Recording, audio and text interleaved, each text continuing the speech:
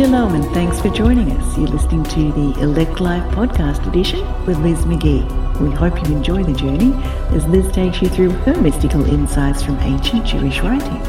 You'll find more info on the website at theelectlife.org. So go check it out and make sure you have oil in your lamp for the coming of Mashiach. And now your host, Liz McGee.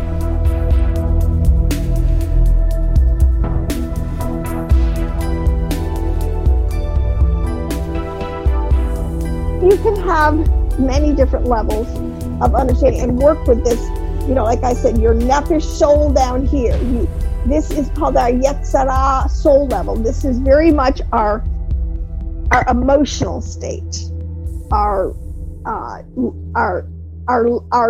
likes and dislikes, personality, or things that, like, why should somebody have, like, okay, why should I have an art gene, so to speak, right? I don't have any math gene, that's why I stay away a little bit from that. But why are these things so? Well, there's an explanation for these. And these things reside in the soul level, the lower soul, the ruach level. Then you get up to neshama, this area here with Tiferet, Gevira, and Hesed, in this triad, this three, which is our neshama, which is our highest spiritual soul. And it really is where all the good that is potentially inherent in mankind, does come from, if we keep enough people functioning from that level. And that's what Torah will do. This is the promise of Torah, and I believe this, and I've seen it in my own life, that everything calms down, you begin to get peace, you begin to get insight, you begin to get wisdom, you begin to get a lot of calmness about things, how they play out.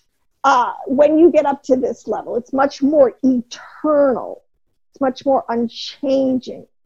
And then, outside of it all, up to our Heavenly Mother and Heavenly Father, we will be totally reunited at the point of the resurrection, the millennial change, the standing up, whatever we're going to say up. And that this male and female, this is not a hierarchy. There's nothing hierarchical about this, all right? They both have to have the other. You cannot have just a cycle of giving forever. It'll just go on forever. That tangent, that point, if it gets running, can go on forever unless it hits something, is molded into it, or in part, and then that morphs into something else, all right? That's the whole point of this, telling this progressive story, all right? Then you have up here this higher level life, the progenitors, the rivers out of Eden, Rosh, and up into Keter, where you literally have Yekida. This is the stone that the builders rejected. Now I'll tell you something, this is, when you have these meetings, when you see these verses or these in the New Testament, or what Yeshua was saying, I must say, he had such a deep understanding of this. To say that it is the building that the stone that the builders rejected, it's the foundation stone. On so many levels, he's saying so many deep things, but Zeron Pin, okay, the worship of Zeron Pin was a huge problem to the pagan mind, and something that Israel, even many times, they fell into it. I don't think they really worshiped the lower level. Well, I suppose they did, Elohims, they did. But even to take, when they did this with the Shekinah, I do think that there's a bit of a, in some strains, and the Catholics pick this up with making Mary the mother of God. There is a point of elevating it where it's not, it has to be an equal, because it's a need base, one needs the other for completion. And that forms the cycle. Now, there is another way of explaining this male and female, and this is why you find these things. Let me just say, because one of the rabbis, and I can't remember who it is, and I've read it a couple times in different Zohar quotes, I can't remember, maybe it's Rabbi Shimon, I don't know, said that inside every Sephirith is worlds and angels. Third thing was worlds, angels, and Elohim. All right? Because angels are, there's always the higher Elohim. But, in a way that's so true, because in each of these, and this is the thing that freaks a lot of people out, people who get into mystical, whether you do it by drugs, whatever, that's the cheap way, or you truly are able to discipline your mind, and like a true prophet, you are able to enter states of consciousness, and you have holiness, where Elohim dwells on different high levels.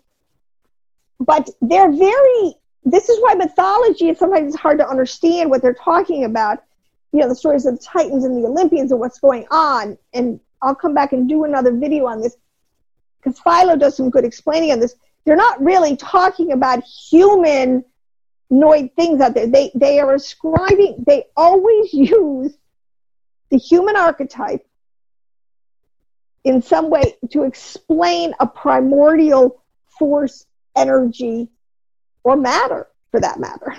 Okay? And it's so foreign to us right now. We've been so schooled out of it. It takes a lot to retool, retrain your mind to be able to think that way and see it as they see it. Because we're a body, a soul, and a spirit, again, Elohim, Binah, as she influences and manifests all the way down, so to speak. See, and this is, again, women give birth. This is the archetype. Binah gives birth, all right? Men, they're different roles. They have different functions in this cycle process, okay? If the sun didn't strengthen and give greater warmth and vitality and sunlight in its season, the earth, the cycle, the Elohim could not thaw and stop being cold, and the ground could get soft, so to speak, and could receive and allow the rejuvenated seed, the seed now that is getting rejuvenated, to come back into life. All right? These are really well thought out, deeply attested to both in nature and physics and in real life observation, and it's Hebraic, and we need to claim it. Now, I want to say, this is the thing. A lot of this stuff is in the New Age camp. Now, let me just say this as a disclaimer. I've never been a New Ager. I've never really spent too much time trying to figure out what is being said. But through the years, the more I've studied and read the Kabbalah, the mystical writings, understand that what they're saying, it is very similar to a lot of New Age repackaging or putting. But again, my point that they always do take out the middle pillar or the high Elohim, but whatever. Okay. But that doesn't make what they're saying untrue. And this is my point. If I'm talking about Jews and Christians, we can't, quote unquote, come home to our own heritage, which is more ancient and more, in my opinion, from the line of the righteous than anyone else on the planet, and is provable and traceable. Because this is really the understanding between the oral Torah and the written Torah. And why a lot of people don't understand, this is I don't know why, a very controversial subject. See, we come from a line, an ancestral line from Adam, who was placed in Malkut, in physicality, and was kind of kicked out of the garden and said, okay, go. This is your new home, and figure it out. And I'll be with you, but we'll figure it out together, but go. The tradition of writings, and it's not just writings. I know it's oral Torah, but it's not just writings. It is always a tradition of orally and through writing, and actually through glyphs, I think these people putting it in stone and monument, all right, was another form of this. Putting this understanding from Adam through Enoch, through the flood, picked up again through Noah, Shem, and Abraham. All that knowledge up until you get to Abraham comes really out of the garden, from Adam and Enoch, okay? This is the line, this is the Melchizedek priesthood line. Now, this is my opinion. I have videos on it, whatever. It's a whole huge topic. This priestly line, this line of the firstborn in the earth, morphed at the time of Abraham, with a new covenant, it kind of changed up, and then again in Jacob. But let me explain this how. So the oral Torah is the writings that were both written because were able to preserve writings. I mean, it says that Noah brought writings on the ark. Okay. Now, have those writings survived till today? I doubt it. But redactions, rewritings of them, I have no doubt have survived, okay? But that understanding is known as the oral Torah. It has a little bit of a higher spin to it because it understands the Melchizedek priesthood. It incorporates it. But it is called the oral Torah. And it came a lot through the Essenes and through the Zadokite priesthood, through the Dead Sea Scrolls, and through Kabbalistic writings, the mystical writings in Torah to us. To me, I believe that is how it has come and been preserved. Now, the written Torah, which makes sense because it's coming from a very ancient, this is why I said he's called Ancient of Days. Go back and listen to Keter, the aged one, the hoary-headed one, okay? But then when you get down here, Hesed is equated, because they're all equated with some of the patriarchs, with Abraham. So let me put it this way. Up here at Keter, Adam Caveman, Adam, gives birth to our spirits, our soul level, at that level. Abraham came, he is here and has said, he is the father of our souls. These are some deeper, but it's important to just, I'm trying to get some relationships here. Has said loving kindness, who is the father of our souls by faith. This is really interesting because I just read this, and I should probably find the page in the citation and read it to you right there. But it said that faith trumps all other Sephiroth, that the Sephiroth of faith coming through Hesed to Tiferet. Remember, that's why it says, by faith you are saved. They're not making that concept up. They're saying you have to get to that high level of faith. You have to have faith in this. All right? That's what Abraham had, faith in Yahweh Elohim. That what his revelation and his interaction, what was being told, was the truth. And he believed it, and it was accounted to him for righteousness. Like, okay, so the guy gets it. Okay, here's somebody we can work with, all right? So up until that point, and then you have this working of the 12 tribes, this formation, but you get into a point after this with Jacob, who is the father of our physical ancestry. So in other words, it does go soul, it does go spirit, soul, and body, or we're going back body, soul, and spirit. Okay? So I hope that makes some sense to you. And this is a good way to understand it. So the written Torah, which when Moshe at Mount Sinai, when they entered into, and we entered into, you got to understand something, we were there in Yahweh's mind, somebody's DNA. I believe that if you're a believer today, observant or messianic, I think you're still in the same category. This concept of the body, soul, and spirit, and the Sephirithic relationship to that, okay, and Jacob being the father of our ancestry, is the written, when you get down to Moshe, he wrote down, he codified, he in a lot of ways was used to establish again for a nation the standard of faith and practice in which by their covenant they could honor, understand, and work with Yahweh Elohim, both sides here, to get maximum blessing and benefit. Okay? And this is, again, and I'll show this in other videos, this is also the archetype of the pillar of fire and the pillar of cloud that goes before them, because the nation in the wilderness. So on so many levels, they think these things through, and they connect them, and they're brilliant, and they work, and that's what we have to, what would you believe something else? So, and the numbers.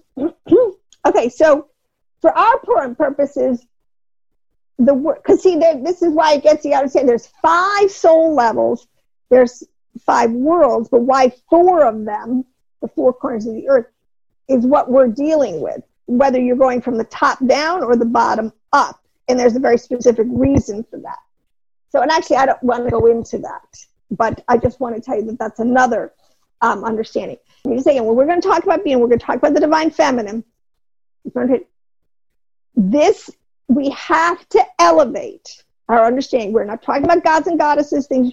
We're not talking about spirit beings, we're not talking about, I'm sorry, I don't think that Mary Magdalene, Mary, the apparitions of Mary, I don't think that that's a high enough level understanding of what's going on, all right? And I don't believe those are manifestations at the level of the Godhead. Now, that's my opinion, and hey, if I'm wrong, Yahweh correct me soon and very soon. Okay, now, I want to show something, a couple of pictures here. I have, been looking at images from all kind of different streams for a long time and trying to decode them and understand them. And like, what are these people talking about? This image has a lot of information. Now, this right here, this is what is known as Metatron's cube. Okay, and see the Kabbalistic circles behind it. See the connections, the hands and the feet. This is Da Vinci's thing. See, Da Vinci, this Kabbalistic understanding is what fueled the Renaissance, because these people were getting this information as the Jews were coming from Babylon. Now, that can historically be proven in that. But the ratio, everything, the Fibonacci sequence, which is in this, it's something they have found in everything from our DNA to the largest center of the solar system. I'm going to show you this.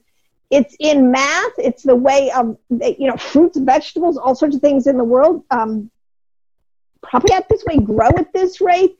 You see here again the man, but this one down here, it is the torus. This is a torus. All right. This is another torus shape. What I want to show you here.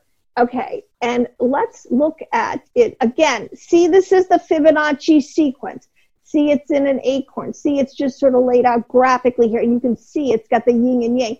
Here it's in the human ear. Here it is in the apple. I was thinking it's really true because the apple is depicting a torus. So that's why Eve ate an apple. Archetypally, this is what I get it now. All right, it's a torus. It says that torus is the form of flowing energy dynamics at every scale of existence. They have found this in it's in animals, humans, hurricanes, planets, galaxies, and cosmos as a whole, even water vortexes. This concept, all right, the torus. I do believe, here's again the golden ratio, and here is where it is it all mathematics, because this is where the numbers and the letters, the sacred geometry, they all agree. It is as much number ratio, you got to connect those points of intersection. But see, charts here, the window, the architectural excellence of the Middle Ages was a lot of it in these guilds, because these people were retaining, quite seriously, hugely Kabbalistic understanding of math and sciences and relationships on very deep levels. This one, now here is again a torus. But see this, what I'm trying to say, this is the middle column. This is the middle pillar.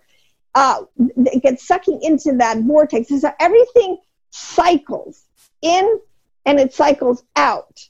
And these outer limits here are gotten because orbits, if it's closer, it's got a shorter orbit. If it's going to a farther away boundary, it's got a larger orbit. Let me show it to you one more. Okay, so here is the tree of life. We're talking about the tree of life. We are talking about its center column, the middle pillar, and its extremities that go out to the right and to the left. Its branches reach to the heavens. Its roots go down deep into the earth, into the abyss. Deliberate mind picture, deliberate language, all saying the same thing. So this is, to me, extremely important information to understand, to begin to incorporate in our thinking and understand this, because this is what our text is telling us. And the level of warfare that's coming against us, which really and truly came at Israel, always comes to Israel. We're getting bombarded from many worlds, levels, influences that are even beyond our physical malkuth here. I mean, if we really, but don't worry, 2/3 of the angels are protecting us, 1/3, we might have some. So greater is he that's in us, greater than on our side than, he that's in the world. But understanding this worldview, understanding how our prophets, this is important. This is the understanding our prophets had. This is what Yeshua as an incarnation, as a Mashiach, coming from the Essenes. This is what is a deep mystical understanding shared by many traditions that deal with the supra, above natural, all right? Very old traditions in all the cultures of the world. They can't all be making this up. There is very great realities to all this. So on that note, let's enlarge our understanding about our Heavenly Mother. And we're going to move with our dot knowledge. We're going to move down to Zeranpin, the lower 7 Sephiroth, and we're going to continue on this journey of wisdom and understanding. So on that note, shalom and blessing. We hope you enjoyed today's message. Maybe you have some questions or would like to share your thoughts. Liz would love to chat with you about it, so head on over to the website, theelectlife.org. That's one word, theelectlife.org. Or if you prefer, you can leave your comments on the Liz McGee YouTube channel. And if you're over on YouTube, don't forget to subscribe and hit the bell so you won't miss out on anything new. Tune in next week as Liz brings out more on the mysteries that matter and more food for the soul. Thanks for tuning in. Shalom.